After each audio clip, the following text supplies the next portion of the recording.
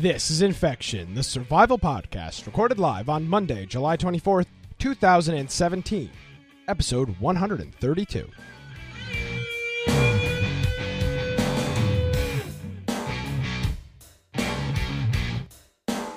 Hello, everybody, and welcome to a special Monday edition of Infection, the survival podcast. Infection is your source for the latest information on survival video games. We bring you the latest news, reviews, updates, and more each and every week. My name is Nick Craig. At Nicholas M. Craig is my Twitter. You can check out our website, infectionpodcast.com. We're here on a Monday, Brian. We're mixing it up, keeping everything fresh here. What's going on? Our final show from our New York studios. A command post. Yeah.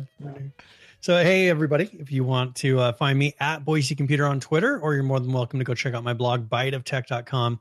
Of course, I encourage you to go to our website, infectionpodcast.com. On the right-hand side, we have a link that will join you right to our Discord group, which is a really wonderful place to find people to play different games with. We have usually 60 or so people in that group ready to play, or at least online. I'm not sure how many members we have, but there's usually 60 people online at any time. So if you like to play Battlegrounds, we've been playing a lot of 7 Days to Die this week, Ark, whatever it is. Usually you can jump into a channel, say, hey, is anyone up for playing one of these games? And you can find some people to join you. So if you haven't done that, click the link. It'll join you into the Discord. And it just, once you've done it once, you're a member of that Discord. Also, if you want to join our Steam group and get notifications of our live show, for instance, maybe you're listening to this after the fact and you missed the fact that we were going to be doing the show on Monday. That means you're probably not following our Twitter. So I'd encourage you to go to our Twitter. And also, you'd get a notification on Steam if you were a member of our Steam group. So it's a nice way to keep informed, especially when we have things like this to where circumstances make it to where we need to do the show a day early. Usually we try not to do the show late. Usually we'll do it on a Monday rather than a Tuesday, if we can. So I think that's about it. Yes. All the self-promotion. Yes, I'm having an issue with pulling up the websites here. But yes, special Monday edition show. Next week, we will be here on a Tuesday. Probably going to be in a different. I will definitely not be here. But we'll be here next Tuesday. May just be a little bit different of a setup. But we will be here next Tuesday. But again, there is always the chance that we might not be.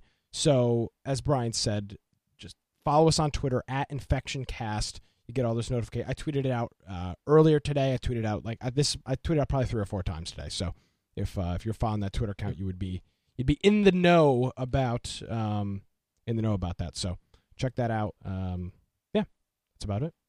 Very good.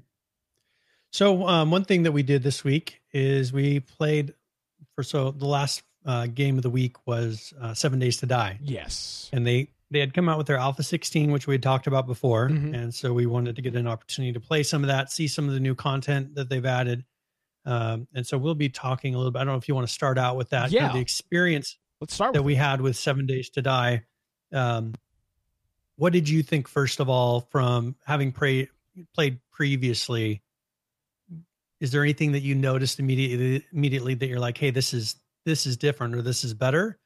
What stood out to you the most? So this is the interesting thing that stood out to me. So for anybody that's never played 7 Days to Die, kind of a quick, not even summary of the game. It's very tough. It's not an easy game. It's hard. And I'm not really into more hardcore survival games. I'm a big fan of 7 Days to Die, but Brian, I think you would agree with this. It's a hardcore survival game. It is very, very tough. And the way that you kill these zombies in many other games is you shoot arrows at them. The way you craft arrows is by you see there's bird nests that are on the ground, and those are filled with arrows or eggs, and then you collect those arrows. Feathers and eggs. Excuse me, feathers, and you use the feathers to craft the arrows. With this Alpha update, I noticed that there was significantly less birds' nests on the ground than previously, because I was constantly running out of arrows. Yeah. And one thing that we noticed, and I don't know if you had a chance to really get to one of the big cities. So they now have these really big cities that you can go into that have pretty much skyscrapers in them. Okay. And what you do is you have to work your way up. So you're kind of maybe going up an elevator shaft or stairwell. You get to a floor, you bust down a door, and these zombies will spawn inside, and it becomes kind of a mini game inside of these skyscrapers that you have to work from floor to floor to try to get to the top. Because if you just run to the top, every floor is going to spawn all the zombies on the way up. And so it actually makes a game to where you have to consistently keep kind of walking up and clearing a floor, then going up another floor, clearing it. It's one of those things for time sinks that I'm always talking about, that 7 Days to Die can get very repetitive, especially after you've been playing it for a week, 2 weeks. You've seen a lot of the map. Then it gets in the same thing, and that kind of creates a little bit extra of a mini game.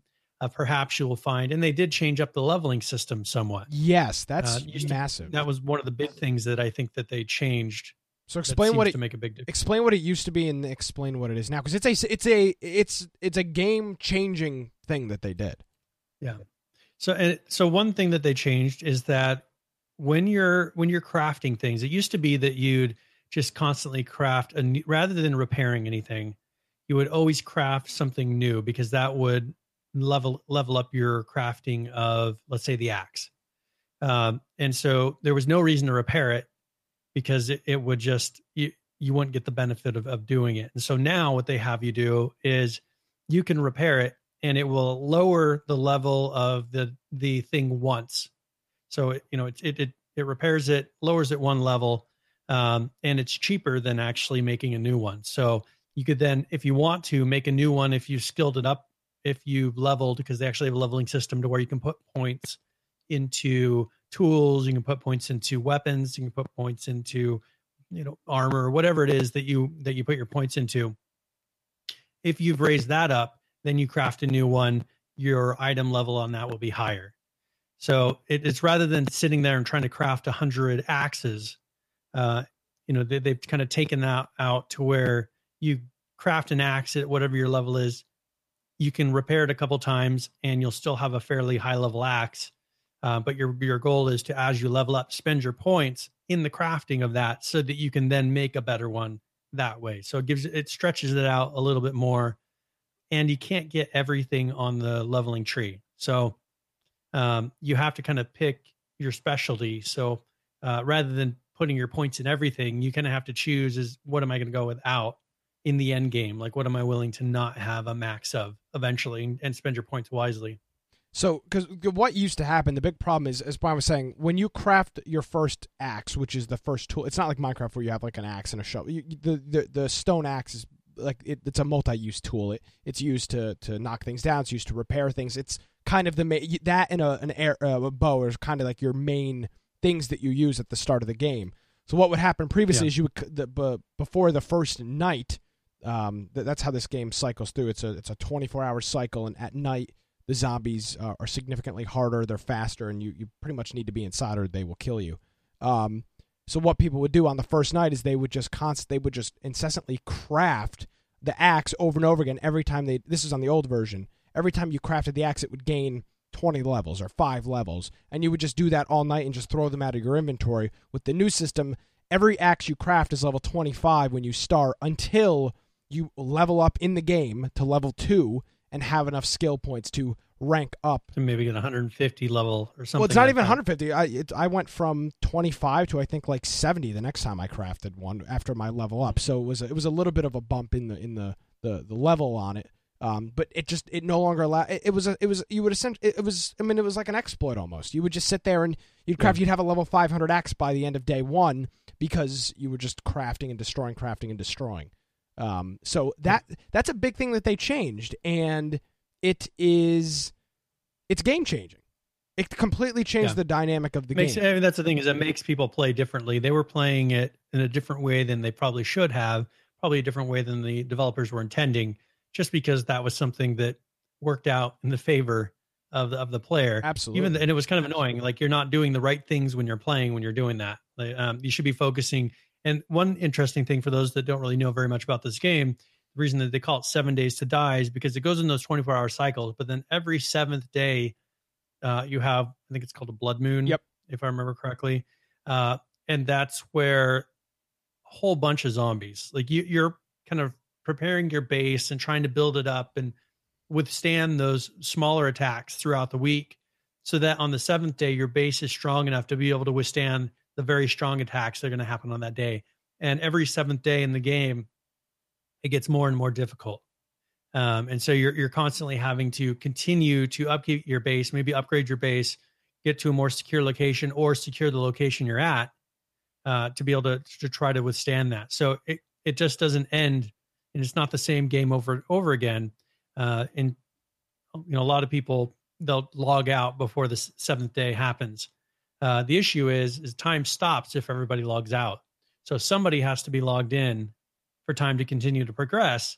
And so usually it's to the benefit of everyone if everyone's logged in and kind of protecting the base, or wherever, wherever people are, they're logged in. Otherwise, if only one person is logged in, you have all these zombies coming in, and you could have them level your base during that time. So it's a good mechanic, and it makes it a lot of fun because it's giving everybody a goal. Like our goal is to try to get as many spikes around the base as we can before nightfall. Our goal is to try to put reinforced things around the base, like walls, or you can reinforce the existing structure that's already there. And so that's something that it gives everybody something to do. And if someone's not doing something, they're actually hurting the group. You don't just wander off and go do whatever. So yeah, it's and the other thing too that's so interesting is going back to this, the game is tough, the game is hard concept. You logging in and you just sitting there even at night, you're very quickly losing your food bar, your I don't know what you'd call it, the amount of food you have hunger, left, and your hunger and your water, and that is a huge burden on the group. I mean, for a long time at the start of this game, I don't know what day they're on now, I haven't had a chance to play today, everybody was hovering between 10 and like 25% food and water, and because the resources were just so limited. So people just being logged in and not doing anything is a huge detriment to a group, because you're literally wasting resources keeping yourself alive when you're not providing anything. So it's a tough game. And it's a balance, because sometimes you have to run and try to find, because you don't know, it's a randomly generated map. You don't always know what is to your east. You don't know what's to your west. You don't know anything of what's around you initially. And so sometimes, rather than reinforcing your base, you're like, well, I've got to go. I'm just going to start running east and see what I run into. I'm going to start kind of unlocking the map and trying to see what is out there.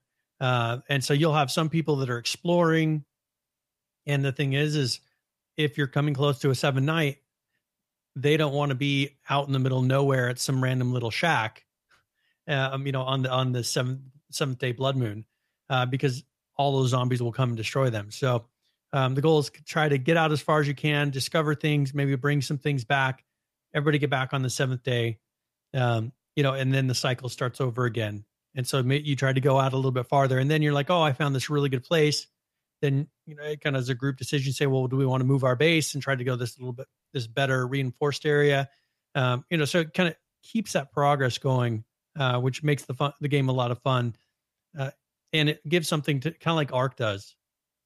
If you log in, there is something that you can be doing. Like you can be going out and gathering supplies, gathering wood, gathering metal to smelt down, and trying to reinforce something in the base. Like there's always something for someone to do.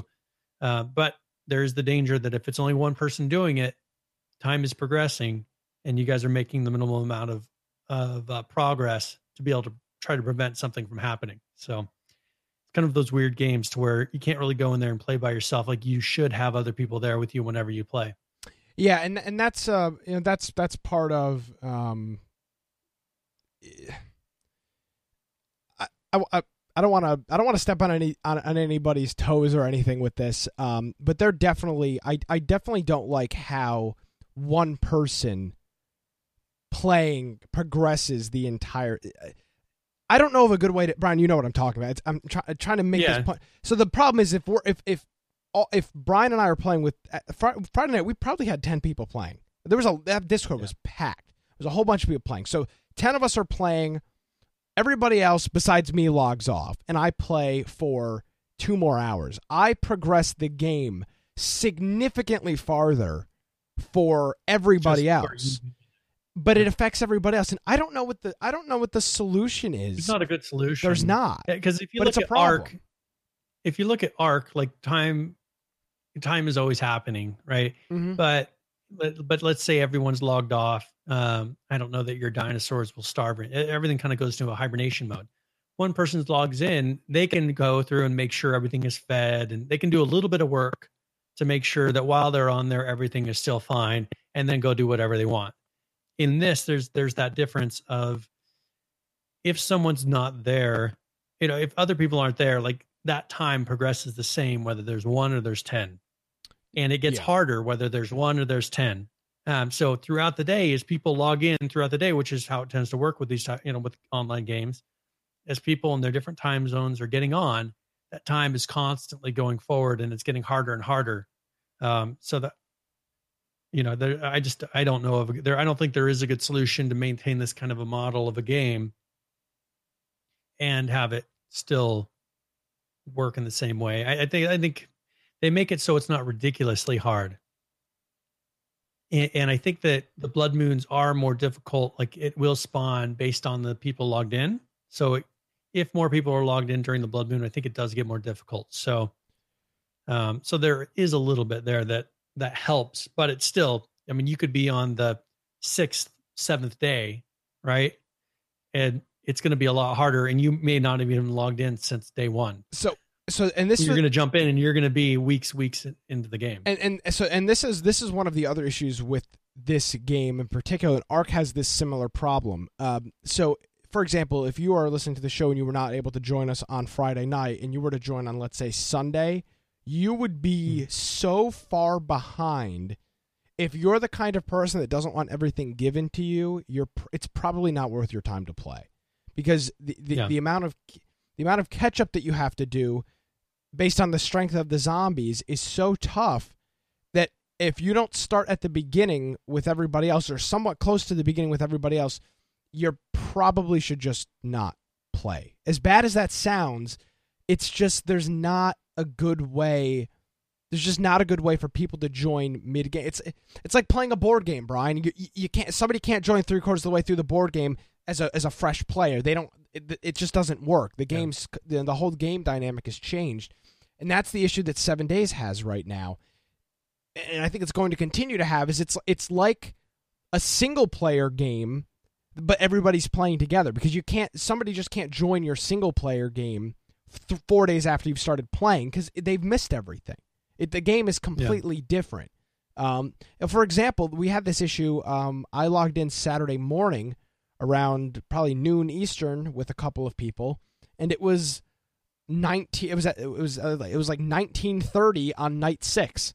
So as we logged in, we were like less than 3 hours away from the 7th day, which at the first 7th day I think is probably one of the toughest, because you're super low on food, you're low on resources.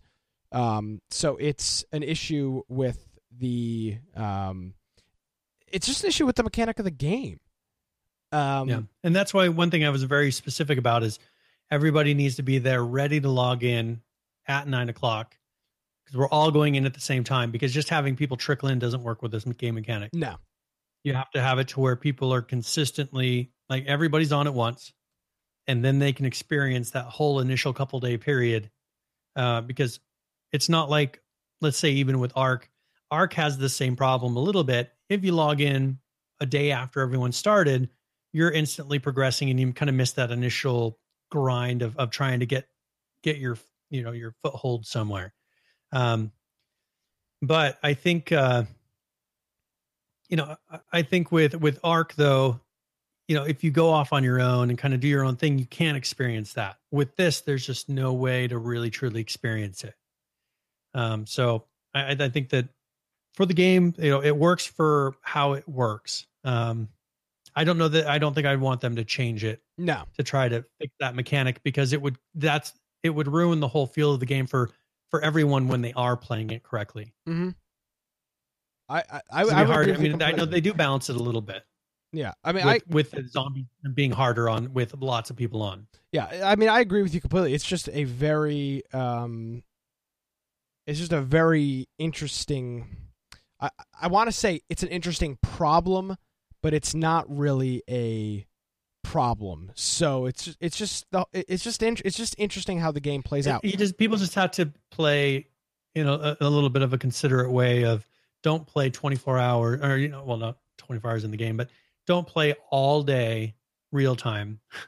And on this type of game, if you're going to be playing by yourself all day, then just go play a single player version of it.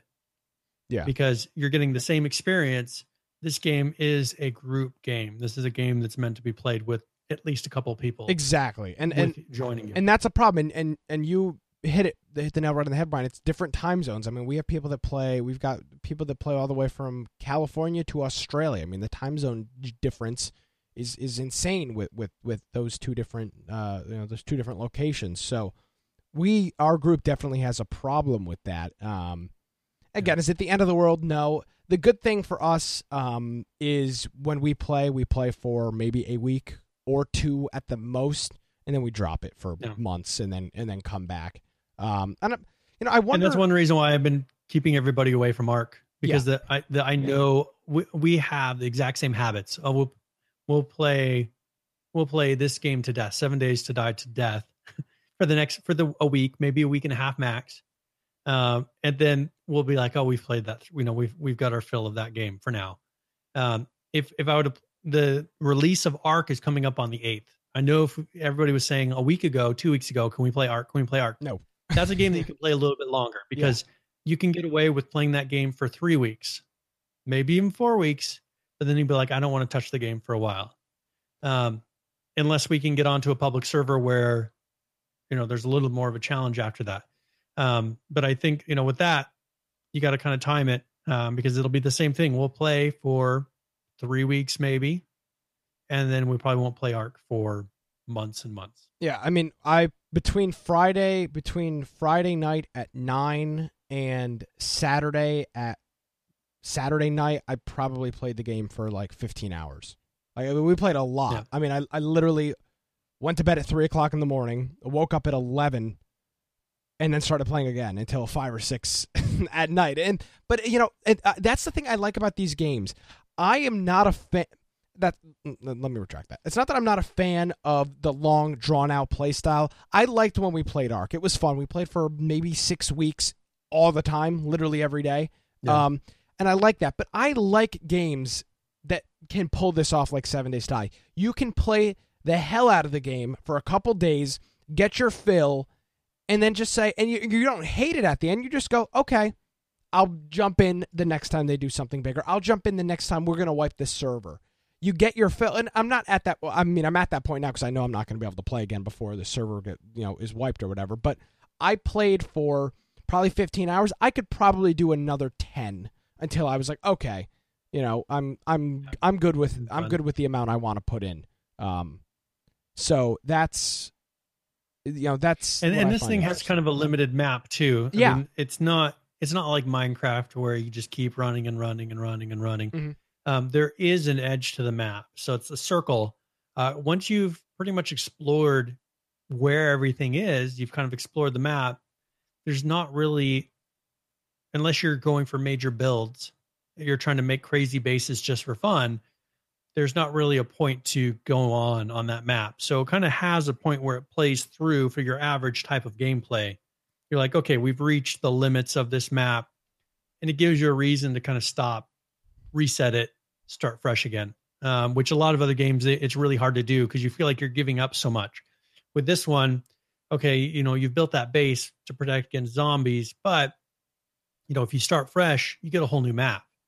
You get a whole new experience again. Yep.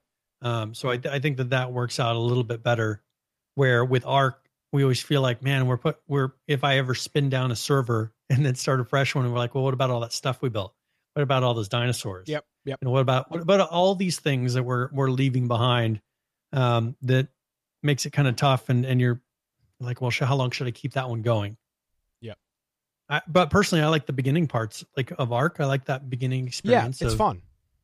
Of doing the, like, let's go and find things. Let's try to get our first couple tames down. Like, that's my favorite part. It's not the maintenance and let's now put up 100 of these walls. It's that first initial couple week period that I enjoy the most. Yeah, and with 7 Days to Die, the cool thing is, for example, our base is a fortified motel. We found a motel and we fortified it. We kind of boxed off the top part of it, and that's our base, which is really cool. I'm typically not a fan of games that, like, for example, if you were to tell me H1Z1 is going to allow you to make bases inside of the house, I would say that's stupid. I have no interest in doing that. That is the stupidest thing. I don't want to fortify a stupid house in H1Z1.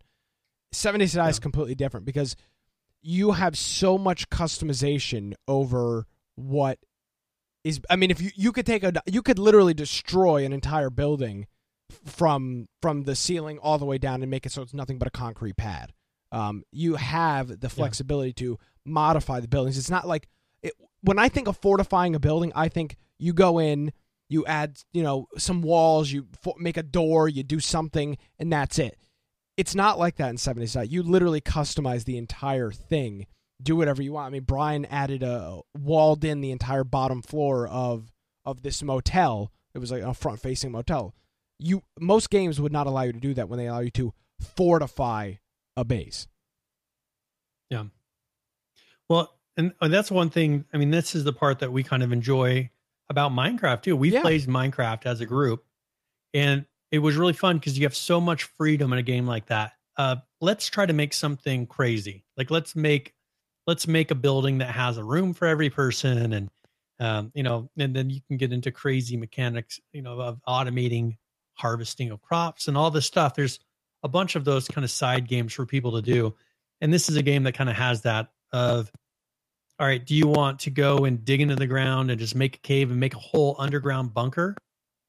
If you want to do that, you can. And this is one of those games that allows you to do that. Absolutely. So it's very interesting to say the least with 7 Days to Die. It's definitely not for everybody. You have to be willing and able to put in. You have to be able to put in some time right off the bat for it to be worth playing. You have to put in some of that time off the bat. Once you do that, you're in good shape. But I would say check it out. It's expensive. It's $25. It's not. It's not. It was on the Steam sale. I mean, if you're hesitant to get it at that price, then just put it on your watch list because it does go on sale probably a couple times a year. And it's one of those that we don't play it all the time. It's not one that you're going to play all the time. There's some people do. Like Heisenberg plays it quite a bit. All the time. And he's into the whole mega build aspect of the game of just trying to make, which is a lot of fun to do in this type of a game. But if you're one that's more of a casual player like us, to where you're like, all right, let's play it for a while, let's experience it, let's have fun with it as a group, and then you don't touch it for a while, just put it on your watch list because it may come on sale before we play it again as a group, and you can have it at that point, put it in your library. But it was definitely worth, if you can get it on sale, it's definitely worth whatever that price is. Yes, absolutely. So 7 Days to Die, check it out. We will probably revisit it in a couple of months when they have their next update. So looking forward to it. Definitely add it to your wish list if you wanted to join. And unfortunately, if you didn't have a chance to join us this time, hopefully you can make it next time because we had a lot of fun. We had a lot of fun. Yep.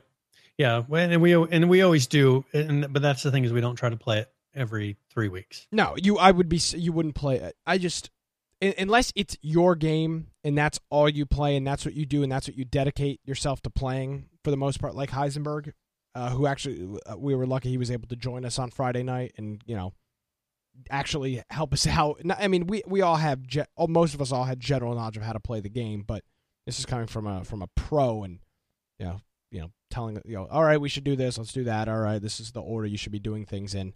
That helping hand was definitely well appreciated. So thanks, Heisenberg, for stopping by and being our crutch. That's it. That's an accurate statement. Being our instructor. Yes. He's very good at the game, so it makes it always a lot easier because he's like, oh, we need to get this, we need to do this, and it kind of gives everybody that direction they need. So yeah, definitely. All right, so do we want to go on to some ARC news? Yes, let's talk about ARC, Brian. We broke news on this show last week and said we are just going to assume that they're going to wipe the servers. We're wrong, as usual, yes. As per usual. See, if you notice in the intro, it says we bring you the latest news, reviews, updates, and more each and every week. It does not say accurate information. It does not say timely information. It just says we bring you news. It doesn't say what kind of news. We bring you news. Could be fake news. Very, very well could be. So trying, just assuming that, hey, they're going to have to do some type of wipe with this game. The servers are stale. People are done playing. New people can't get in on the public servers. So we said that last week, and I think that was Tuesday we did the show. Maybe Thursday, the official announcement came out. ARC is not wiping the current official server set, but what they are going to do is, while keeping the existing active official servers going with no wipe, they are going to introduce a new set of official servers that will be wiped. And what the purpose behind this is new players like ourselves, like our group, who want to jump into the game and start fresh, will be able to hop on a fresh server where massive tribes haven't already spent a year and a half, and that the old tribes on the old servers will hopefully jump from the official servers onto some of these new servers as well, because they do say that the goal is, once the old official servers are near empty, they will be given a 1-month warning in which then the server will be wiped. So they're going to essentially repurpose the old official servers once the player base has moved off them. This is their way of not causing an earthquake on social media. I mean, this is their way to do it. They're weaning the old players off. They're saying, okay, you can choose to stay on your old server, but no, it's going to be gone sooner rather than later. So you can stay as your on your population old server. dies out, as everything gone. goes away. If you don't have enough players, and they did offer, they said, we will give you the saves so that you can play it on your own private server, which is really cool, server if you'd like. But and this makes sense. I'm hoping, and here, we'll give a little bit of speculation here. Yes, of course. What I am hoping for is that the legacy servers are truly legacy. They don't have the full capabilities of what the new server offers. I'm hoping that the legacy servers are the island map, like you had. They may have some sort of progression, whatever is in there currently. I'm hoping that the new system, whatever they're doing for this ascension and going to whatever it is, maybe new maps, I'm hoping that is a unique experience that will kind of pull some of those people from those legacy servers to say, hey, I want to experience this, and get them off those servers. Yeah. Because they're, all those players, since we don't know exactly what the whole ascension system will entail, we don't know what's going to be on the 8th. I don't know, without us having them tell us directly, I don't know, what it is that we're going to see on the 8th that's so much different than what it is exactly right now. But I'm hoping that they kind of keep that separated, where legacy is, okay, it kind of runs in the way that the old system did. And then they have this whole new experience, so that you don't have people that are not getting to experience it because they're like, hey, I have a level 100 character, and I'm instantly at that level, and maybe then ascending to something else on that server. I think they're kind of taking away the whole experience of what this game is supposed to be. They may never play ARC truly as it was released if they're doing that sort of thing. So I hope that the whole new system is on these new servers, then, and there's some people that may like it, how it, having just the one map, or, having it be to where they're pretty much playing one map. And I hope that you can't transfer from server to server on the new system. And thank you for reminding me, you will not be allowed to transfer dinos, saves, or characters between the old official servers and the new official servers. That is what they've also announced, making it But clear. I'm hoping that between even the new ones, I'm hoping the Ascension thing is purely the server transfer was a test of the Ascension program. Yeah. I'm hoping that they can't go from server to server, because there's been a lot of headaches from what I've seen from people on that whole system of people coming in and just wiping servers. Oh, that's what happens for fun. Well, it's not. It is fun. I mean, think about it, Brian. If you're the top dog and you know that you can't be beat, you just go from server to server, wipe them clean, and then it's fun for them. Yeah. Well, yeah, of course. I mean that, but I hope that they do turn that off as well, because I have just the horror stories of people just being like, and then the tribe just transferred everything in and just killed all of us, and it was all of our stuff is gone, yeah, and then they left. Dinosaurs, and then people they leave. Just quit. Yeah. Yeah, and then it's like a week or something before you can transfer back, and then they're on server for a week, and then they just leave. They just transfer back off. They're good to go. So it's very, very, very, very crazy. To see how that whole system worked. So, but we will do for our game of the week. So the week after that, and what we may do is start that game of the week, because that releases on a Tuesday. So what we might do is announce and then either pick a server to start on the 8th. We might do that. So rather than us running our own private server, we can pick one of these new servers and then announce it officially. Hey, we're playing on this server, because who knows how it will be running the first day. I mean, we know how these releases, when you have 5 million in sales, as far as the number of sold copies, everybody goes to log in at the same time. This will be an interesting system of how they pull this off. So there may not be a lot to accomplish the first 2 days on this anyways.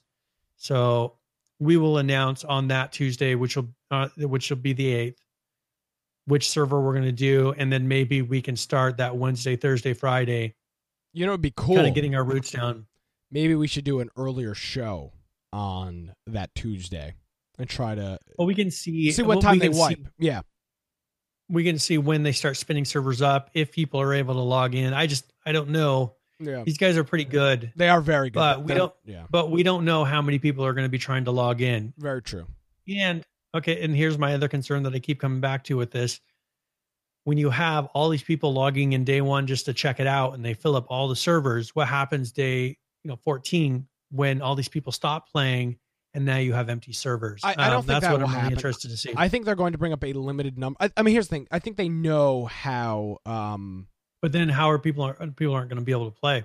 I don't know. I do, but PH is saying that you definitely need to get on day one if you want to be on a public server. So we'll figure that out. Hopefully next week we will have some more information on when when these new servers are actually coming online, and hopefully we can adjust accordingly. Because I'm going to make a goal to get people online and get a foothold. And I mean, people are already going to be here Tuesday at 7 for the show. So if we could do the show like an hour early or something, or only make it worth an hour, people will be here. We'd be like, all right, jump on a server, let's go and let's get a foothold down, and then call out of work for a couple days, brand new job.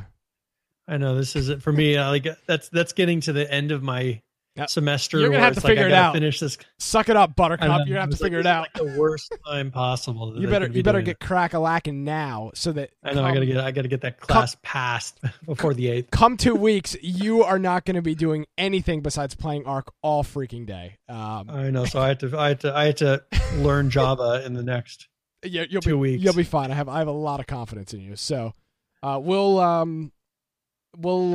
figure out. We'll announce. We'll figure out. But I definitely want to hop on the servers day one, even if it's kind of a crap experience like Conan, where the servers are up and down or whatever. Definitely like to get on there day one to at least get a foothold, get a base, and just get something going. So we will do our best. PH says he's already called in sick days around then for a few weeks. I don't know if he's. I wouldn't surprise me if he is not joking. Yeah. So there you go. It's a full-time commitment. You can. I mean, it literally. Ark is one of those where you want to get in and you want to get that progress. Well, and the hard thing is, so you spawn in, you can't tame a dinosaur. You have just these stupid tools. The first groups that are able to tame just the crappiest dinosaurs, the level up that they have on the fresh players is insane. Like being a level 1 and being a level 5 is like playing a different game. It's like being a level 20 and then having rocket ships at the end of the game. It's so uncomparable because you're so vulnerable and you can just run around and kill people with your that's all you raptors. can do is just hope somebody goes AFK and you can kill them, because the people with the select few that have dinosaurs get dinosaurs quickly right off the bat are the only ones that they rule the server for that short period of time. So it is definitely important. I guess it's a kind of note to anybody that wants to play Ark day 1 on an official server. You have to get on there day 1. If you don't get on there day 1, you're going to lose your foothold. And this isn't across all servers, but you probably won't have the chance to really. This game's all about alphas on servers. Absolutely. I mean, that's what it's about. So if you're wanting to play on a public server, either go all out or go play local. I mean, it's just how it works. Yeah. All right, so let's go and jump into some of the changes. So they did another major version. If I remember correctly, they jumped from, I think, 263 directly to 264. And this was on the 22nd, so just 2 days ago. And here's something that I wasn't sure what it meant. And I left a message in their forum asking about this, and I haven't gone back to check to see if they answered, but they said, Simple Sky, non-true sky system with atmospheric fog. Cool. Now, people usually don't know what True Sky is. True Sky is a program for Unreal, also has a Unity version. But a lot of these games where you see the clouds floating through the sky, you see weather effects, a lot of those things are using True Sky because it gives a very good volumetric cloud system that looks very realistic. It gives a day-night cycle. You can see the sun come up, the moon come up. A very good system, but one thing that it doesn't support right now is DirectX 12. And so I am wondering if they are in anticipation of saying, you know what, we don't know if they're ever going to upgrade True Sky to be DirectX 12 compatible. We don't know when they're going to do it. I've worked with the True Sky devs and somewhat unresponsive. I mean, it's very difficult to get an answer out of them. I mean, you can get a support answer, but it's not something where you can have a conversation with them and they'll be like, oh yeah, here's information. So I am wondering if they are actually switching to a different sky system so that they'll be able to support DirectX 12. That's what it looks like. And tried to look around for what Simple Sky is. I saw a couple references to the word with some Unreal things, but I couldn't find something that said, here is Simple Sky. So I am wondering if this is for them testing to leave True Sky, or at least be able to disable True Sky to have a different sky system that is DirectX 12 compatible, so they can finally, because I think that's the only thing that's been holding them back from implementing DirectX 12 is that their Sky doesn't support it at the time. Do you think Simple Sky is built into Unity, built into Unreal? Unreal? Yeah. No, I don't. Maybe that. I mean, that I don't remember if it's called Simple Sky. There is one that is kind of a built-in simple system. That might be it, but I don't remember it being called Simple Sky. Interesting. So that may be it. So Simple Sky could be, and that one looks all right. It's not as in depth, but I'm sure that if they could easily go in and add all these things with their developers to make this all work. But so that was kind of one of those speculation things. I'm like, they didn't explain it. They just said Simple Sky. That's because most people don't care, Brian. I mean, I think that's the reality of it. Is only you and I care. What sky? What program are you using to generate your sky? That's fascinating. Yeah. Well, I mean, I want. Yeah. Like, is that a better system? I want to know about it. So Simple Sky. So I'll do a little more digging into that. Maybe they will start to announce. I've been trying not to log into the game because I want to be all fresh, and I don't want to get myself in there and running around and doing things. I want to have it to be to where on the 8th, I'm like, we need to play some of this. Hell yeah. But I'll see if I can find any more about Simple Sky and see if that is that default, if they're referring to the default Unreal Sky system that's in there. And then it says single player dinos no longer fall through cave floors. Streaming destructible meshes, optimized memory. So things that break apart in the game. Let's say you chop a rock and it breaks into pieces. You break something like the plants, whatever it is. They've optimized the memory for that. Fixed host menu settings. They added a host menu setting for disabling dino taming, disabling dino riding, fuel consumption, interval multiplier, and increased platform structure limit. And then the Yetaranis, right? Yetaranis, I think that's correct, now has an automatic courage mode in single player. So when set, the Yeti will give a courage roar every 30 seconds if an ally dino is in front of it. So gives a buff there automatically in single player. Fixed a bug that provided infinite power. They reworked the trike charge forward and the tail wag animations. So those should look a little bit different when you get in there. They removed underwater fog. And I'm wondering if this has something to do with the new atmospheric fog of the sky system. If that's kind of related, whether or not they had a choice in that. The itch the, is that right? You're asking me like I'm going to help you pronounce it. And Pego, which is they're short for a longer dinosaur name, no longer steal item skins. And then they fix a bug where it would rain underwater, which I'm wondering once again if that's a True Sky fix. They keep referring back to, we removed underwater atmosphere, underwater fog. We removed underwater rain. That one program controlled most likely both of those things. So all these hints are coming back to they removed True Sky. They fixed an issue where the max level dino achievement would not be awarded. The final boss balance of the Broodmother, the Megapithecus, and the dragon bosses in single player. So those should be a little bit more even for playing by yourself. Hitting stuff with a torch can now set it on fire. Player default name changed to human. I don't remember. So was it Joe? Was it Joe or something before? Yeah, I think it was all those characters. I think it was Joe. Were named the same thing. It was Joe. Okay, yeah. So now it's human instead of Joe. Fixed hat sockets on multiple creatures. That's for those holiday hats, like you get the Santa hat and things like that. You can put on the creatures. They tweaked radial wheel to prevent accidentally opening submenus. The metal windowed walls now match metal walls when painted. Implants no longer show up while searching in the inventory. And I'm wondering if that means they're not in there at all. So, you know how you'd always have that thing in your arm in your inventory in the game. I'm wondering if that's still there. I've got the real question. And then they moved. I'm sorry to cut you off. That's really important. You mentioned changing the name. Are they going to change it? Is it still going to be called shootergame.exe? Or is that going to be up? I hope they fix that. I haven't seen that yet. If somebody in the chat has got Ark installed right now, could you open it and see if it's still Unreal? Yeah, could you see if it's I wonder still how much called more process to change that. Shouldn't be. Can somebody see if that's been changed? Because you can't release your game and still have it with the default Unreal. You can't have that. I mean, that just doesn't work. So I'm curious. We'll see what they do. Yeah.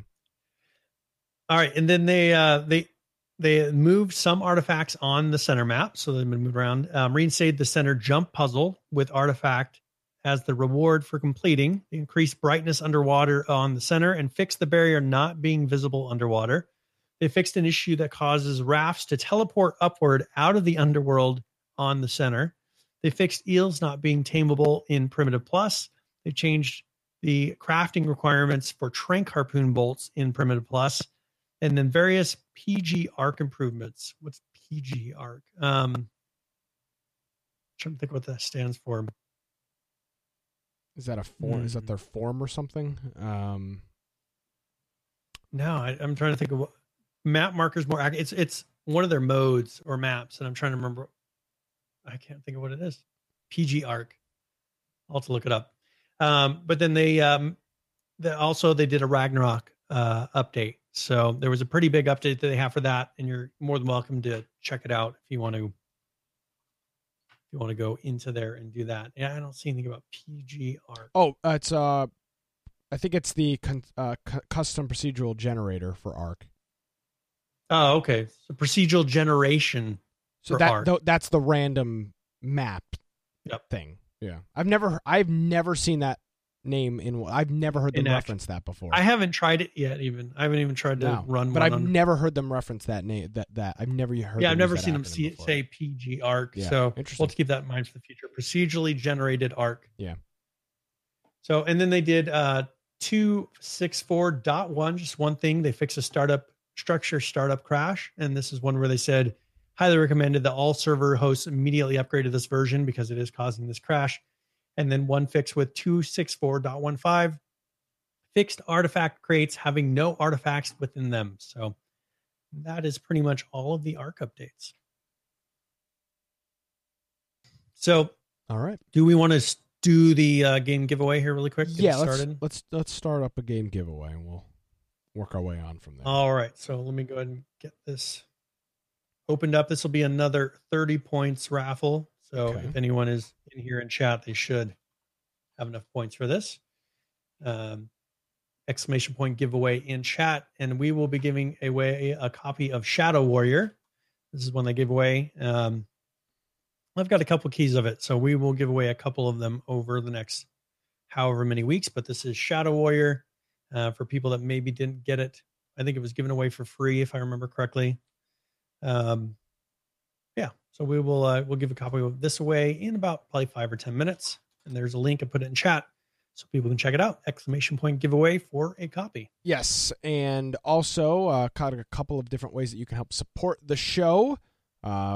Listed here on our website. Our first is our infectionpodcast.com/support page. And on this, we've got links to our Amazon affiliate program in a whole bunch of different countries. Direct PayPal contribution that you can do if you want to donate to us directly. Or our Humble Bundle link, which a lot of people have been using. And I want to give a quick shout out to everybody that's been clicking on those links. This Capcom bundle, at least in our affiliate program, is selling like hotcakes. I think we've sold like 10 copies of it just with our affiliate link. It's a really, I actually bought it. Yeah, me too. So I know a bunch of people that picked that up. So infectionpodcast.com/support. You can check those out, help support the show, and keep everything rolling. We've got a couple of cool projects that we're working on that we'll announce here in the coming weeks, but some cool stuff we're looking to do. So infectionpodcast.com/support. Alrighty, let's get into H1Z1. Nothing insane this week, but we did have an update. This is a game. It seems like it had a lot of fixes in it. Yeah, and this is a game update. This was published on the 20th.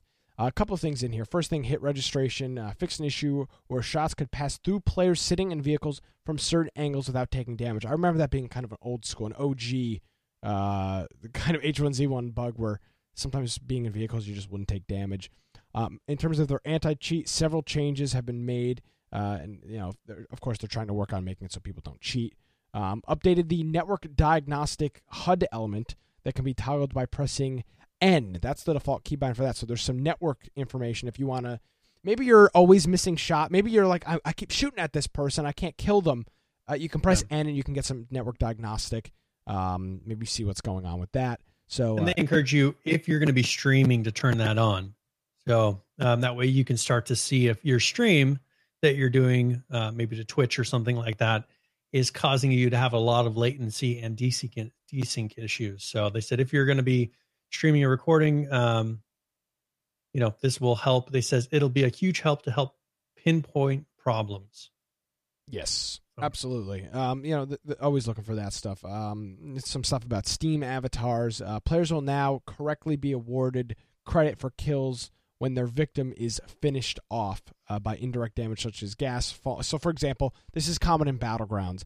Somebody, if you're in the gas, somebody's behind you in the gas, they shoot and kill you, and then they die in the gas. H1Z1 wasn't properly crediting you points for those kills. So now that they're going to credit those, medkits, they would credit the gas for the kill rather than you, even though the gas maybe have just been the last point of damage. Last point of damage, exactly. Which could be an issue, and it's a kind of an obscure thing that doesn't always happen, but it can happen fairly regularly in a game like this. Medkits are no longer consumed when they do not actually begin a heal over time. This occurs when a medkit is applied when another medkit healing effect is already active. So this is again another thing. Battlegrounds H1Z1 has this. there was always a time period to wait. Like, you never put 3 med kits on at the same time. You put one on, you let it heal up all the way, then you put the next one on. Previously, it would allow you to put a med kit on, then put another one on, then put another one on. You'd pretty much be losing the effect of the first 2 by the last one. So now it will only let you put the second med kit on once the first one has stopped healing you, which is helping the player up. But I guess play the game enough, you have to wait between med kit before you put multiple med kits on because it doesn't do any good. It doesn't cascade. It pretty much wastes them. Again, fixed an issue. We're firing at the same time and as a reload is triggered because caused some ammo counts to be incorrect. And just pretty much a couple of other fixes, random things. We need bandages and other medical key bindings to Medical 1 and Medical 2. Yeah. Important things like that. Yeah, it's just general purpose game things. And of course, this is H1Z1 King of the Kill with that. I didn't see any real news with Just Survive this week. And it's interesting. I have had really no motivation, I guess would be the word. I've had no motivation to go in and play H1Z1 King of the Kill in quite a while. I just really have not. I just have had absolutely no motivation. I haven't seen really anybody in our group even playing it. I mean, occasionally I'll see Ross fires it up.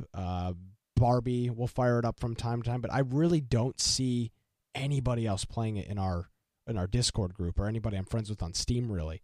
So that's it. It's it. But again, we'll cover it at the end of the show. People are still playing, so it is what it is with that. But of course, we're waiting on the Just Survive updates. We're still waiting on to see are they going to release the other parts of the map in alpha or in this test server mode? Are they just going to push the whole thing live?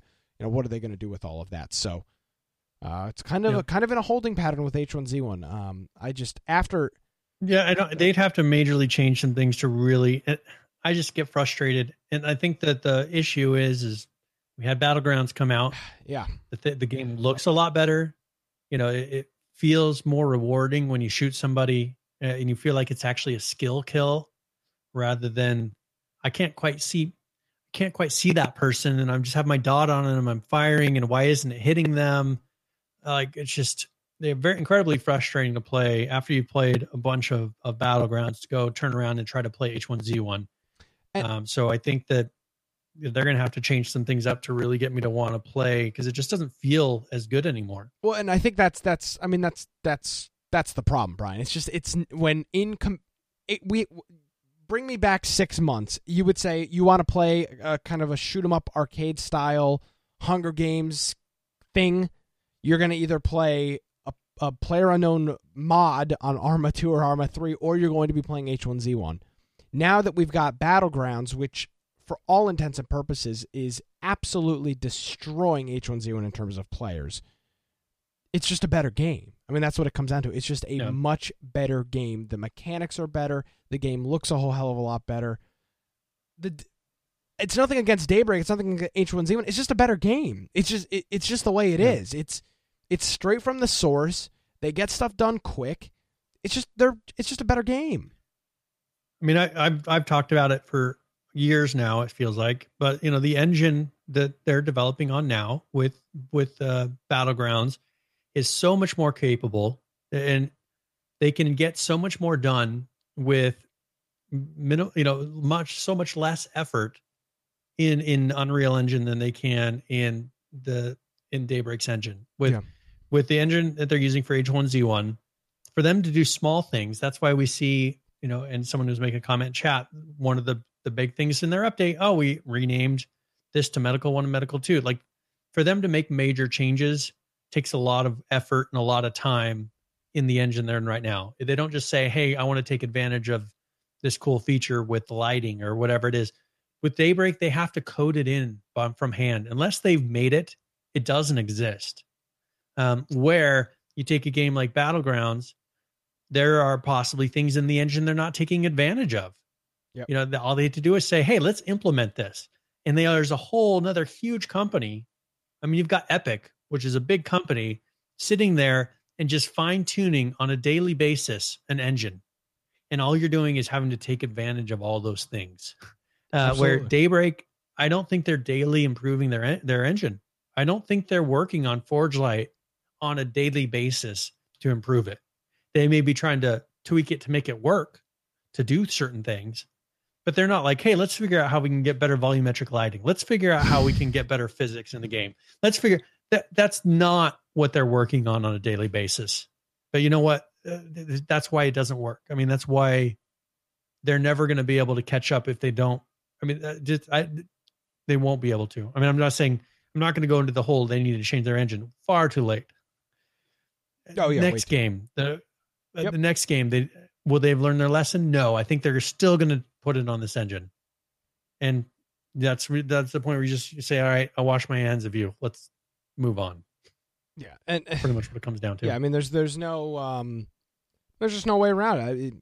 It is clear that the people, it's not even clear. It's clear that Americans, and this is not a slight against anybody else, but H1Z1, the majority of the people playing that game are playing with Chinese keys, or using the Chinese version of Steam or whatever. They're registering as players from China.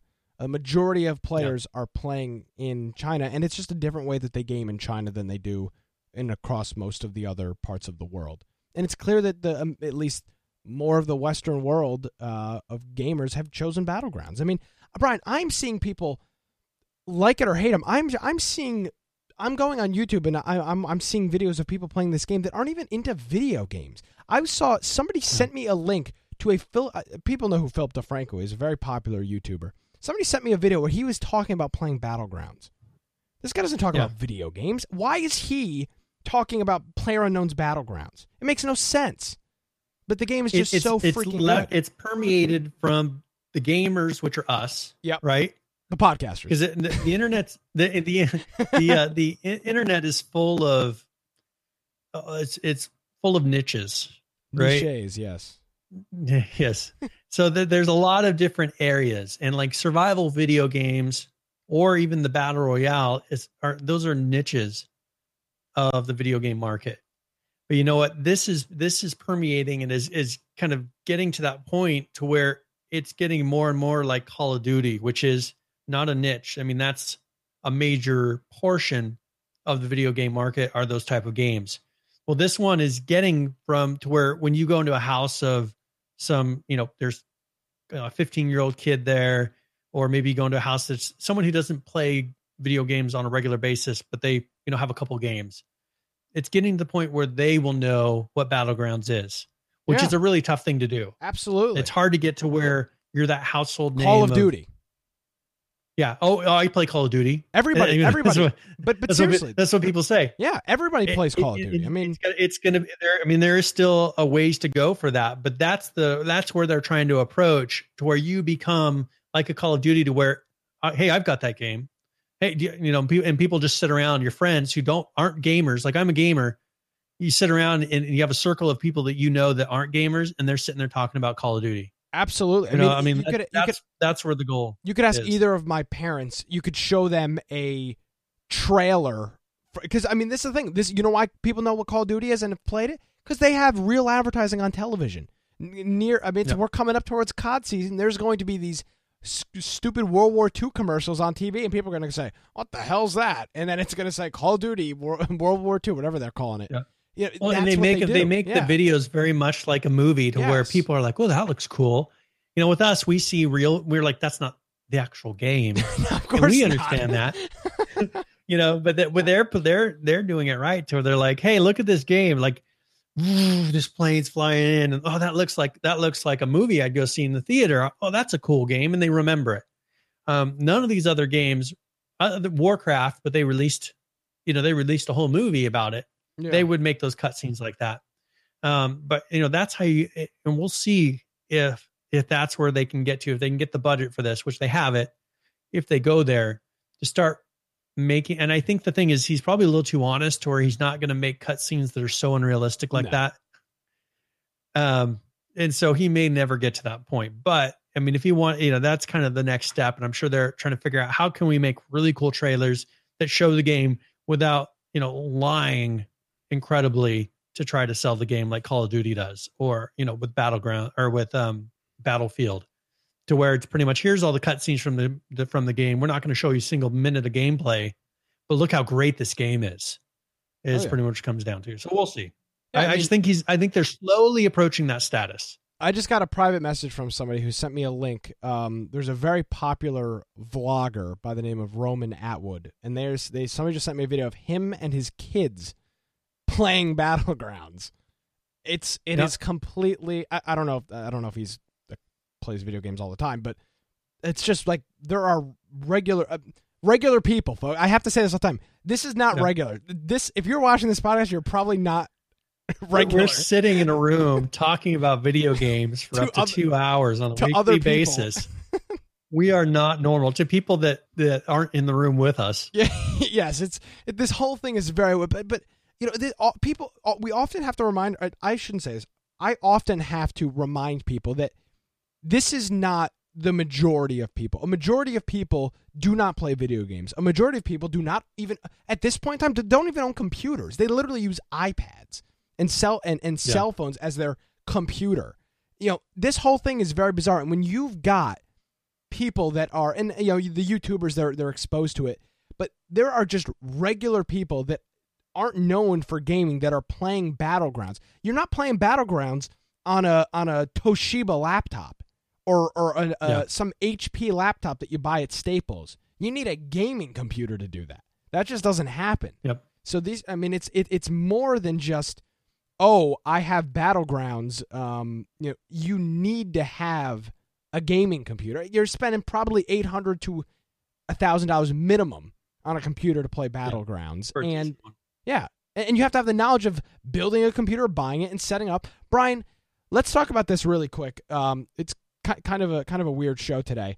You had an issue with 7 Days to Die, and I want you to tell people of the problem you had previous to the game, and because often I say, you got to understand, PC sucks. Like, there are so many problems with PC that don't exist on consoles, and people always rag on me about it, call me a console fanboy. What was your problem this week, Brian? So I went to go launch because, you know, I'm the one who runs the server for the game, and so I was like, okay, I got to launch and test out 7 Days to Die to make sure that the server came up correctly and everything works. And so I go to launch it, and it just throws an error message just saying cannot run 7 Days to Die. And I tried so you go through the normal steps that you do on PC, verify the game files, ran through there, nothing's wrong. All right, so I totally remove it and do a fresh install. Still, there's an issue with it. And so it's those steps that you have to go through, and this is what drives away your average consumer. Absolutely. Is, okay, well, what about when I can't just put the disc in there and say play, and then, it maybe has to download an update, but it's going to play. I ran into the same thing with Steam. I've been running it. We've been playing some CSGO this week. Yes. Holy crap. And exactly the same thing. It keeps kicking me out and it gives me a VAC error. And it's like, well, why does it give me a VAC error? Well, here's the possibilities. Maybe you're running CCleaner. Maybe you're running PowerShell in the background. Maybe, and it's like, okay, well, none of these things are running right now. Well, you need to verify the game files. Okay. Now you need to repair. And now my Steam doesn't even work anymore because I had it verify the Steam files, you know, the service. And it's just like, you know, this is why people prefer consoles, because most people, when this happens, I mean, I was a computer consultant for over 12. I mean, I've been doing network administration or whatever it is for over 17 years now. Right. Just as long as I've been alive. Yes. And so if with me, it frustrates me and I'm like, I got to figure this out, because I'll work it through to the end. Like, I'll say, I got to figure this out and fix this problem. But you know what? Your average person will not. They'll be like, it didn't work. I'm going to uninstall it and it's gone. And I haven't, and that's kind of the secret. You know, if you're going to get people doing this, either do it on console or make a game that doesn't do that sort of stuff. And you're constantly having to try to fix it, because those people will be like, it didn't work. And so they uninstalled it or it didn't work. And so they never played again. And PH saying it's an idiot filter. I mean, that's just your typical stupid PC response to this. That's just not a valid I mean, this is the key problem I have with people trying to get into PC gaming. You have to invest twice the price of a console to get into the PC market, and then you have problems up the wazoo. Like it's not like oh, I'm investing twice the money, I'm going to get a 2 times better experience. It's you have to invest now. And again, I'm not saying you should be playing games on console because I'm personally I play PC there games are all the things time. that you get out of playing a game on PC Absolutely. that are better. You can get better graphics. You can get better, just there are things that are better. Absolutely. That can be better. But that comes hand in hand with the problem. I'm just trying to remind everybody that when you go on here and when we talk about console versus PC console, you have just trying to remember, because most of the people that watch this show, I think, listen to this show, are more into PC gaming. I mean, you were into H1Z1 at some point. H1Z1 is a PC only game. So I'm just trying to remind people that there are these problems when you see this argument of why, when you may say, oh, I don't want Ark going on PC, I don't want Ark going on console, I don't want 7 Days going on console. You do have to remember that there are so many different issues that just arise on PC that just don't exist on the console scene. It's a huge turnoff. And most people, when they go to Best Buy or wherever to go buy their computer, they don't realize that there's a difference between the video cards. Like they'll go they don't have and video cards it has at Best Buy. Yeah, saying like they don't realize that the computer they're getting has a built-in video card. Well, games, don't run on my computer quite right. Well, they don't understand that, oh, I have to go buy a whole new part and I have to try to figure out how to put it in, or I can pay someone $100 or something at Best Buy to go plug in a stupid PCIe Express card. I mean, it's just, there's that whole barrier to entry that people don't have to deal with. And the thing is, a lot of people don't realize the reason that PC games can be better is because they're kind of maintaining a plateau of performance on a console for a certain period of time. Like they'll try to tweak it and get it better, but they're taking that same hardware. I mean, imagine how long the Xbox 360 lasted. That was a long time that console remained relevant. Yep. And but you know what? Like that, at the beginning, like they're putting, the latest technology in it. And then it just goes and goes and goes. And then PCs pass it. And then, PCs are better for a while, but then they'll release another one that's really, really good for what it is. And then it goes for a while. So it's a constant battling thing to where people don't want to go and buy another computer every 3 or 4 years. Yeah. But they may go buy a console every 3 or 4 years. Yeah. I mean, I'm getting to the point, so let's see, we've been doing this show for 2.5 years. I got this computer's probably about 2 years old. And I'm at the point where I'm now pricing out some type of probably just a video card upgrade. But and lady in the chat says you get yourself a decent PC and then a year later you find a game you really like but it won't run on your gear and it costs you a fortune to upgrade. Yep. That is a legitimate problem. And again, it's just issues with stuff. It's just not the easiest experience for somebody, because this is my thing. I want people to be able to easily join the PC community, because it's, in my opinion, it's a much superior gaming. It's just better playing games on PC. It's just a better experience, 100%. But then you get to the point where, like, now I'm like, oh, if I want to upgrade my RAM, that's going to be like, beyond what I have now, that's like $500. If I want to get a really good video card, that's an easy $500 that you can, if you want to get the latest video card. You're like, well, and the average person says, well, I could go get a new Xbox or new PlayStation for that, and it would have everything that I need. So it's kind of a tough thing when the video card costs $500 and the gaming console costs $500. Which one should I do? I know this one will work. Stairway, if you mentioned a $400 PC that you could play video games on, within a year of that being out, there would be new games that would be out that would be unplayable on that computer. I mean, that's just... And you can't play any of those on a year from now, you will not be able to play any of those on Ultra, which is what people are like, oh, I can't play it on that. And again, typical, just my conversation getting completely blown out of what I said. But there you go. I mean, it's you either invest and get something that lasts a while, or you buy cheap and then you're constantly spending the same amount to get back. Like, you're spending more in the long run. It's just absolutely, it's like payment. Yeah. Yes. And you never quite have a great computer. Exactly. So I just think it's interesting. So There you go. All right, very good. So do we want to go on to giveaway. the next thing, or we want to go do the giveaway? Okay, here we go. So congratulations. It's Ihana Mayes. Maybe I don't know. I can only read it. I can't know exactly what their pronunciation is, but I will assume it's Ihana Mies something. Congratulations. I will send you. It says not a follower. You should probably follow the channel. Yeah, since we're giving you free games, I encourage you to follow the channel. Yes. It's free. It doesn't cost you a single thing to do it. So there you go. Thank you very much. I'll send you a message in inside of Twitch here, and it should show up. Check your other messages. Yes, of course. So again, thank you for that, and enjoy. It's Mikhail. He's a friend of ours, so I actually know who he is. So then you have no excuse for not following the channel. There you go. So there we go. He just followed the channel. Perfect. I love what we have to ask for. There you go. So Conan Exiles had an update. They're continuing on their trend to do something. We talked about a couple, maybe it was last week, the week before. There's some changes to the map, so on and so forth. Couple of patch notes with it. This was a hot fix. Fixed an issue with the max ping allowed. They don't reference what that is, but obviously something with the ping allowing. You can no longer. So it's probably the amount that it will let you get up to as far as your ping. That's what I would assume. It kicks you. Yeah, so it's probably like let's say they say you can have a 200 millisecond ping. Yeah. Before it kicks you, so they're adjusting that. Did they say they raised it or lowered it? It's just fixed an issue. It doesn't say what I have no idea what the problem was. It just fixed an issue with max ping allowed. So who knows?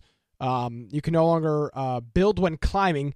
Huge issue. You're climbing up the side of something and you're building stuff. That could be a problem. You can now enter third person when climbing. Several server optimization related to placeables and buildings.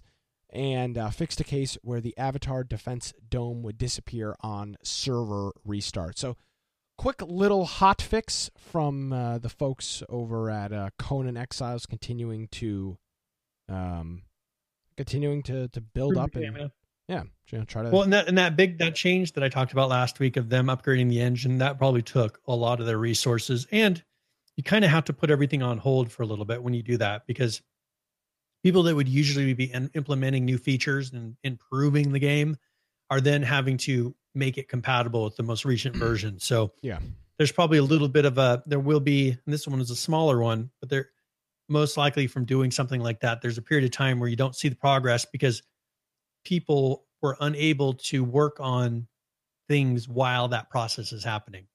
Like you can't go and write code or make blueprints for, stuff that isn't even there yet. It's like not even on the new version. So we may have, there could be a couple week lag period while they're getting maybe things they have been working on in the new version, or they're just starting fresh, making something new in the new Unreal version that they are on now. So that's just a little bit of how it works with the developers. They just can't, it's really hard to explain. Hopefully what I'm trying to say came across, but there's just a period where once they get to the current version, it's like saying, I'm going to install, a Windows 10 program on my computer, but I'm running Windows 8.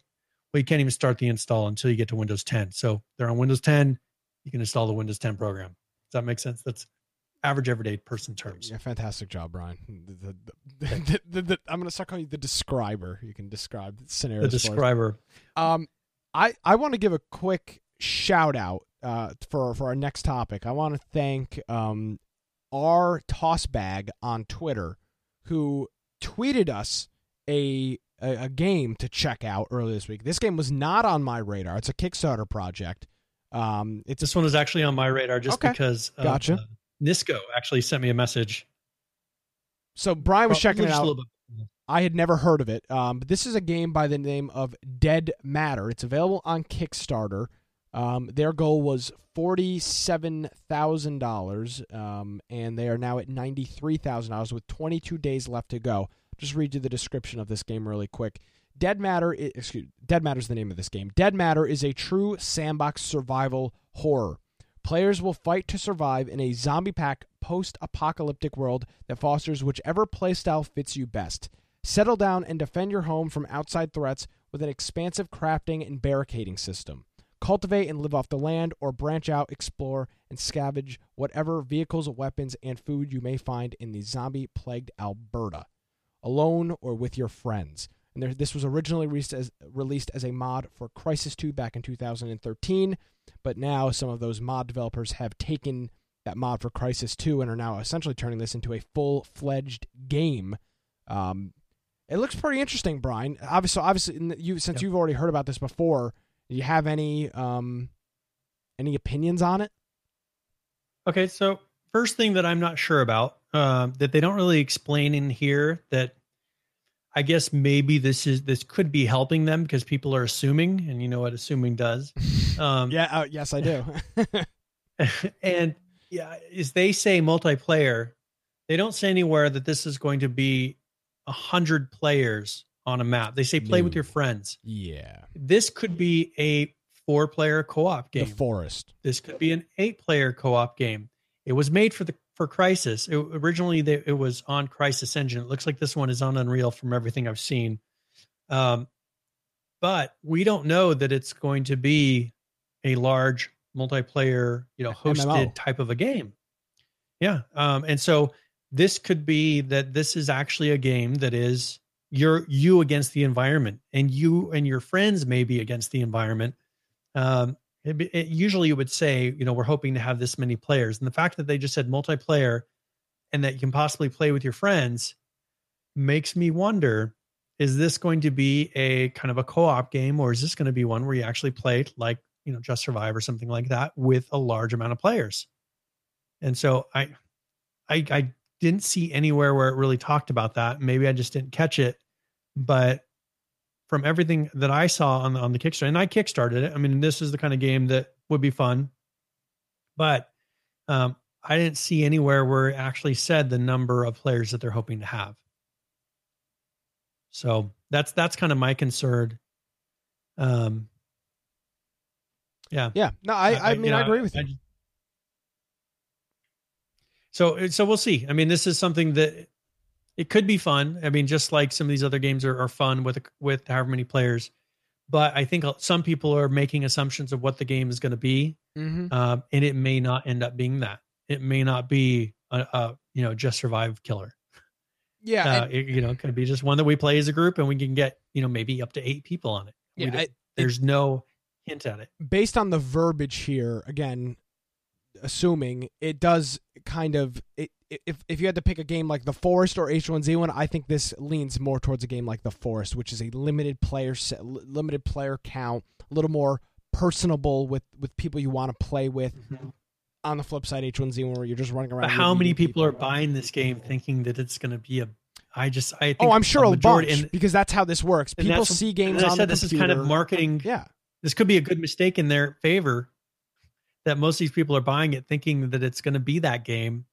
But if it's not, how are people going to respond 6 months from now when they get a game that says, okay, here, do you want to play with 4 of your Steam friends?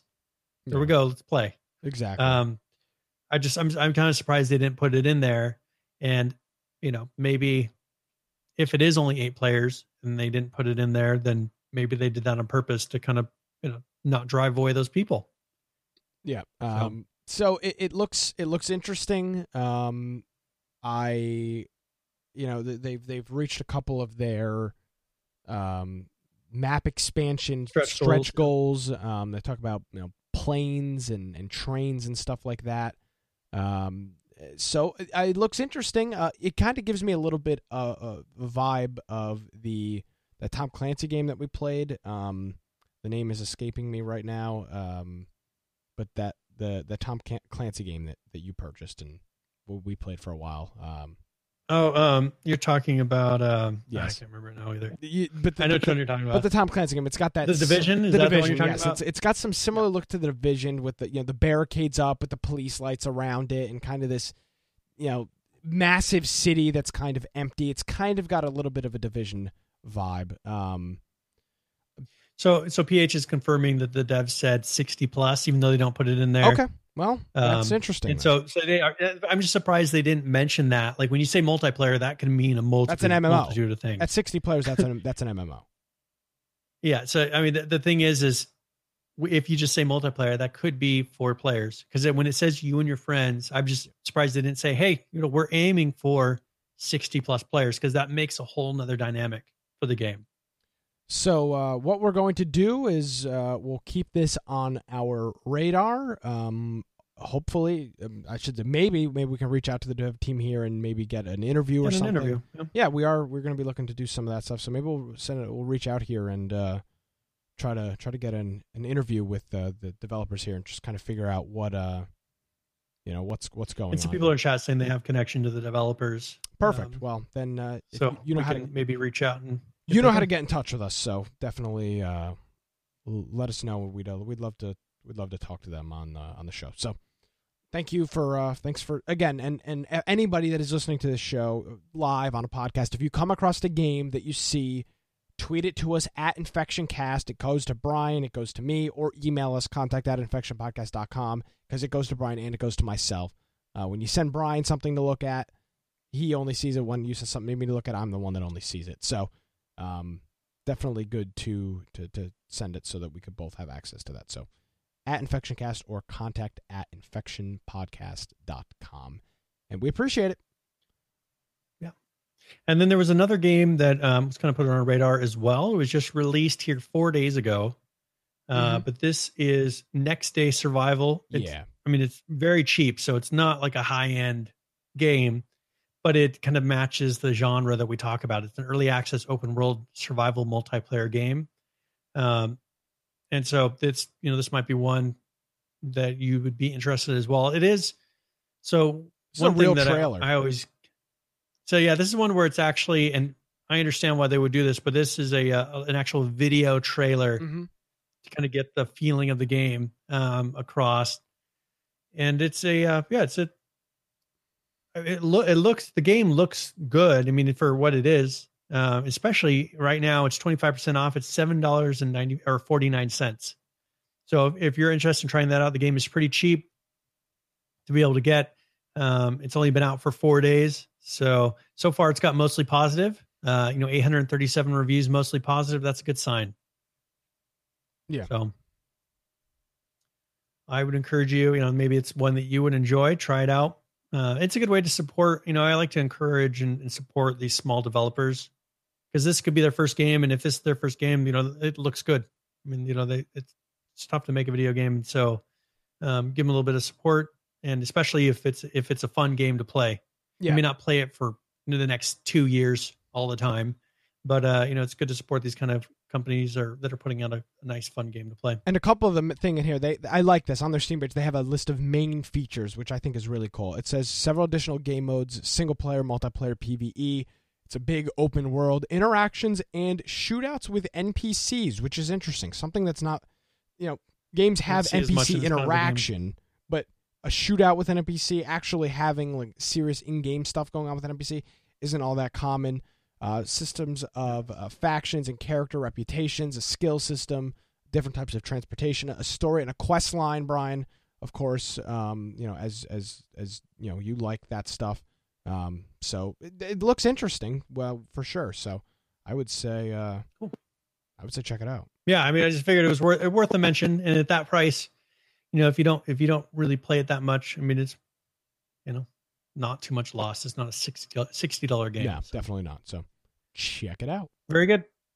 All right. In The Forest, they came out with an update, which they don't put out a ton of updates, but they put one out on July 20th as well. And this one had a lot of fixes, but mainly I wanted to just go through a couple of them. They're finishing up their caves, which is, they're really pushing towards this final release on The Forest. And it's going to have supposedly a really cool kind of wrap up to the whole story. I mean, I'll give away a spoiler for the first 2 minutes of the game. You're on an airplane with your son.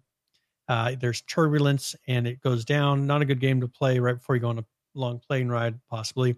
But you crash into a forest, and when you come to, there is some sort of a tribe native from wherever you're at that has taken your son, and they've taken him away. And so your kind of beginning premise is to try to figure out where your son is And, that's the story that you're working through. So they said that this patch added a first pass of achievements. So that's 45 achievements so far. And so they all should be unlockable currently in single player. However, a couple may not be fully activated in a multiplayer game just yet. And then the last patch, they had introduced a camcorder that now has 6 VHS tapes that you can find in the world. And you can use these tapes to watch and learn about what might have happened before you crash landed. So you're learning about the history. It's not an island, but history of the forest that you're in. The crane building now has a new rope added to its base, and you can use this rope to bring the platform either up or down. The new machete can be upgraded like other weapons, and also has been balanced to be more powerful against small bushes, and you can even chop down trees, although it's not the best tool for the job. So that's the main things that they fixed on this. But this is a really fun game in small groups, and I really hope they continue to work on the server part of it, because if we could throw this up on a server and get 15 people in it, we would have a blast. When we tried to put just hosting on one of our personal connections, I think we got to about 6 people, if I remember correctly, and it started really struggling. So not really a game that works well for our large group, but if they can get that figured out, this would be a game that we haven't really experienced that much of yet. That would be a lot of fun with a group of 10 or 15 people. And it's a really cool, one thing that really drew us to it was the building system. You pretty much can say, we want to build something that looks like this here, puts a ghost of that item, and then people can start bringing the materials to build that. And it starts to kind of be built over time as each of those pieces of material are put on, into that object. So kind of a unique thing with that. But they said, like, for instance, there's a cave polish pass for cave 10. So there's at least 10 caves in the forest. So there's a lot of stuff that we haven't explored yet. So hopefully we do take a trip back on this and be able to play this in a multiplayer setting that makes sense. Because I don't really want to run this on my personal computer and having a horrible experience when we could throw it on a server and really enjoy it and keep playing for more than the time, because that's the issue is people log off. Whoever's hosting the server logs off and everyone else has to stop playing at that moment. So it's kind of one of those tough ones to do. Yes. When you have a large group, that, especially in different time zones like we are. Yep. So, it's, I think it had a lot of, I think it had a lot of potential, but I think some of that has dropped off based on and I think they're eventually going to add custom, if they haven't already added custom hosted servers. They're in the process of adding that. But they've been making it better, but it should have been their day one. Like, that's the thing, is they created it literally as the game was essentially single player. I mean, Brian and I tried to play it a couple times and we just couldn't get together to play it. It's like Brian's like, I'm like, oh, I'm free. Brian's like, oh, I'm busy. And next time Brian says, oh, I'm free. I'm like, oh, it's built on Unity, so it's capable of it. That's Absolutely. The issue, is it is capable. There's plenty of online games that use Unity, so I don't know what their holdup is, other than maybe they made it so much of the things not with the multiplayer in mind, or they just don't have, they need to hire on someone who knows how to code and make the network code for it. I think that they would really open the game up to a lot more people if they did get that implemented. There you go. So all right, so let's just go ahead and jump into We Happy Few. Mainly, I just wanted to point out we have a link to this, which is their weekly journal update, and it's the August update is approaching. So this is the 21st. So this came out 3 days ago. But they had some interesting, for people that are into game development, they have a video in this that talks about the rigging process and how they rig things. And people who don't know what rigging is, let's say you have a character in the game and you want them to be able to walk, you want them to be able to move their arms. You have to pretty much rig in the bones of that character, so that even down to the fingers. If you want a character bending their fingers, you have to rig those fingers into their, put the bones of the fingers in, and then that allows you to animate the character. Well, even something as small as they show in here, and as an example, a little perfume bottle, where it has, kind of a thing that you press, a balloon type of thing you press, and it sprays out the perfume. To make that something that you can press and it shows right, they have to animate it. So all the way down to that detail, he's just showing how they animate things. And it's kind of an interesting inside look at some of the development process in this one. And, they're still working on the game. It's going to be interesting because it's actually coming up pretty quick that their release is. So I have this game. I'm really looking forward to it, but because there's a lot of quest and story to it, I'm waiting till release because I don't want to just run around and lose interest in that. I want to actually play through the game because it is one of those that looks like it's going to have a nice story and quest line that you can follow all the way through. And it's not a big multiplayer game. This is a single player game. So yes. Anyways, I'm not going into the specifics of that, but I would encourage you, check out that video. It is an interesting video, and it's called Animation Rigging Process. Yes. All right. Well, we're going to do a little bit shorter of a show tonight. I still have more stuff to accomplish here. So we do have, got anything before I jump into current players, Brian, or anything else to note? Well, let's go ahead and do the next game giveaway here. Okay. What about game of the week? What are we thinking for game of the week? So we'll do Miscreated. Okay, actually. Perfect. We haven't done Miscreated in a while, and so I figured that would be a good one to do. Hopefully, I can make it. Yeah, that'd be fun. And so this will be Friday at 9:00 Eastern. Yep. We'll pick a server at that time. We'll go in, and I don't know that they haven't really reworked the base building yet. So I don't know that we'll be like, hey, let's go make bases or Probably anything. not. But it's a fun game to run around. Drive around. We'll live in a bus and we'll drive around. We'll drive around the map and just have fun. So, exactly. Miscreated, I encourage you to join us.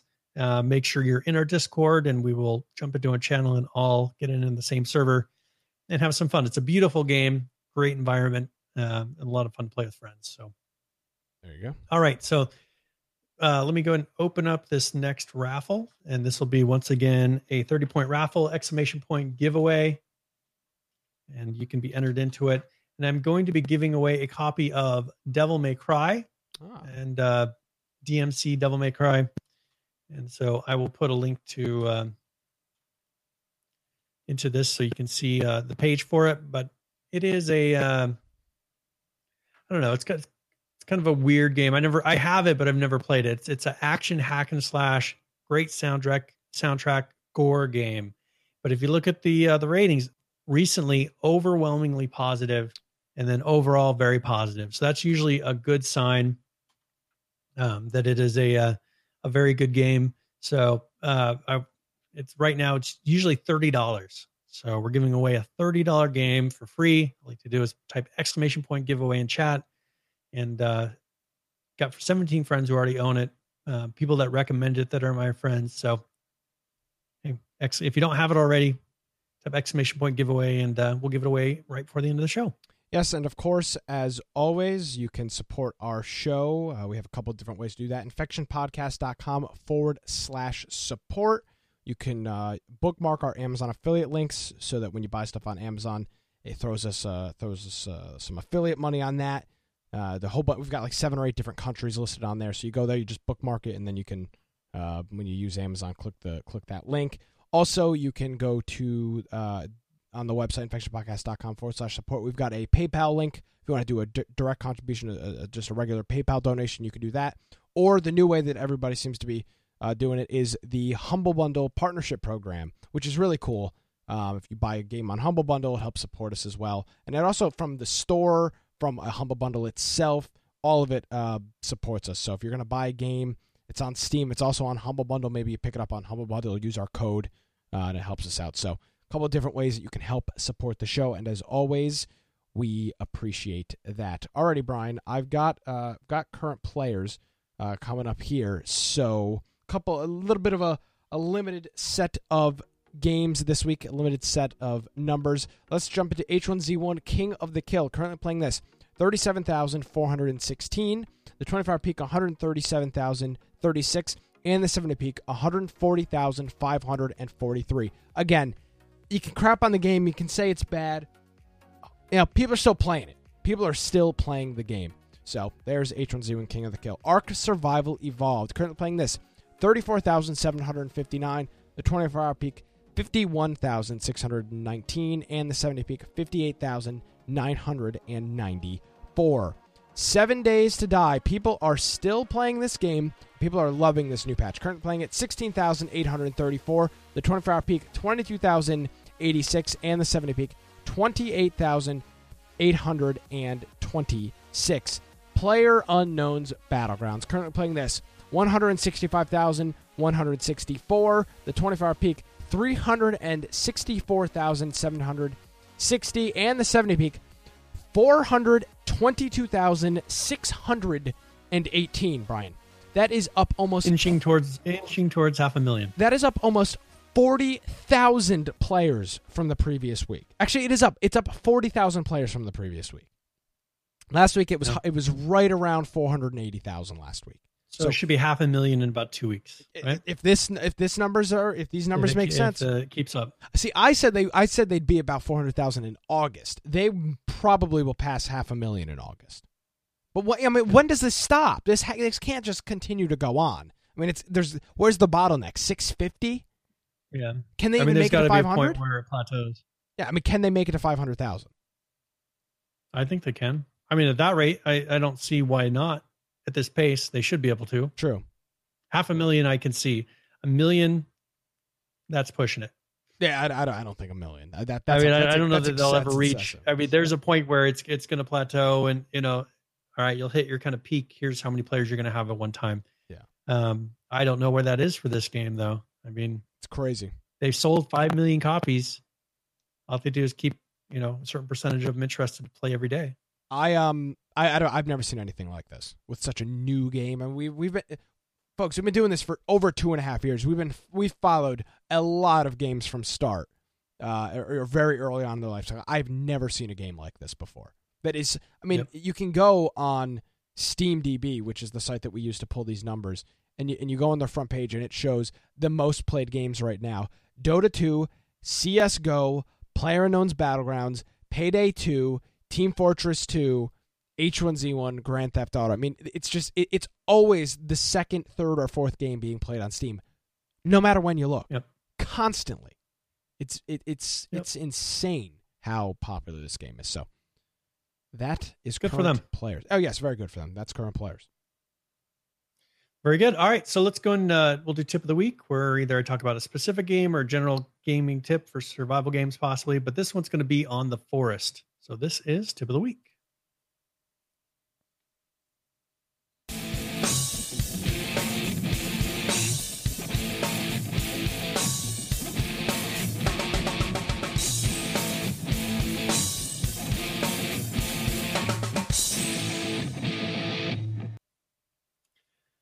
All right. So in The Forest, there's some kind of fun things I found that you can do that maybe not everybody knows about. But one thing that you can do in this game is you can use mud to camouflage yourself.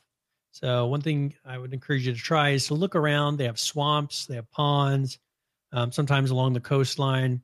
You can run along there and you'll find these kind of patches of mud. They're a little bit shiny, but you can take that and then you spread it over your body, and it will allow you to be able to blend into the environment around you. So I encourage you to try that out. It's a nice way to, and it makes it so that the natives are less likely to notice you, less likely to have things attack you. So it's a good way to kind of protect yourself and blend in. A really good game mechanic that they put in there. Another fun thing that you can try that probably not everybody realizes is that you can try to get fish that are in the ponds around. There's a whole bunch of ponds that are spread around the map, and you can try to get them with a spear. So if you take 2 sticks, you can combine those together. You make yourself, I think that's a weak spear, something like that. And then you can try to spear some fish from the pond to get yourself some food. So kind of a fun thing you can try. That's one thing about this game, and that's possibly why they struggle with having a lot of players, is they're implementing some really cool mechanics. The game is a lot of fun. So if you're playing that, give those things a try, and they will help you to eat and to not get attacked so much. So that is tip of the week. Awesome. Thank you very much, Brian. Yes. And of course, this game night, Friday night, Miscreated, we are going to shoot for Saturday, August 12th. We're going to start our board gaming, our monthly board game thing back up. It's been a couple. The past couple months have been pretty crazy. So, if you don't already have Tabletop Simulator, I believe is the name of the game, you can add that to your wish list. It's on sale from time to time, but we'll be doing that. We'll pick a board game, and that'll be Saturday, August 12th, sometime in the later afternoon into the evening hours. We'll put a message out on Discord, and then you can see that. So. Sounds good. Yes, write that down. Very good. All right, so let's go and we'll do this last game giveaway. Okay. And so congratulations, Locklore97. Guys been listening to the show for a long time, and I will send you a message, and we'll get that to you. So that'll be Devil May Cry, and that was Game of the Week. Very good. If you want to find me, we're ready to roll out of this. We're ready to rock and roll. Get you on the road. Yes. All right. If you want to find me at Boise Computer on Twitter, or you're more looking to go check out my blog, biteoftech.com. It's BITE of tech.com. Also, go join our Discord. If you're looking to play some of these games, maybe you want to play some Ark with us here in a couple weeks. We want to play some Miscreated here this coming weekend. Go to a website, infectionpodcast.com. Click on the right-hand side, join server, and that'll join you right to our Discord server. And you can join. I mean, right now there's about 60 people on there right now. A couple of them playing in a channel, but you can just jump in, say, hey, anybody want to play this game? Great way to group up with a good group of players. Also, make sure you join our Steam groups. You get notifications of the game of the week and also of our live show. Next week, we should be back on our normal time, back to our normal schedule. So this was an early show. Thank you, everybody that joined us. Usually we're not on Mondays, so it's nice to have a nice turnout in chat, even on one of our off days. So, and I think that's about it. Make sure if you guys have some of those different things that you find, you're like, hey, this is a really cool game, like Dead Matter. Let us know, because what we've had, I think that was 3 different people. Probably someone said it in our Discord. Had someone message me. We had someone send us a message on Twitter about it. So it's really nice when you got people that help you to find those games that maybe wouldn't run across, and people. We can talk about them. Absolutely. Do a little bit of research for the show and see what they're all about. Absolutely. So, Brian, thank you very much. And again, we will, 95% sure we'll be back next Tuesday and for the foreseeable future on Tuesdays, right here on our Twitch channel, twitch.tv/Infection Podcast. We should be good to go for a while with the Tuesday shows. But in case we aren't, there's always that possibility. You have to follow us on Twitter at InfectionCast. If you really care about watching the show live, follow us on Twitter at InfectionCast, or be in our Discord. We'll notify you in both places with that. So you can do that on that. Both of those links are on our website, infectionpodcast.com. Brian, thank you very much. Quick note. I'm going to be starting up. I'm hoping to start up streaming on my personal Twitch channel here in a couple of weeks. So if you want to check that out, you can follow me. It's at 360 Gaming Live is the Twitch channel. So twitch.tv/360 Gaming Live. Smash that follow button on that channel on Twitch. You can do that. I'll put a link on Twitter or something for that. You can follow me personally on Twitter at Nicholas M. Craig. You can follow us on Twitter at InfectionCast. Ladies and gentlemen, for the final time from our New York studios, my name is Nick Craig. This is Infection Podcast. We'll be back next week. Thanks for tuning in.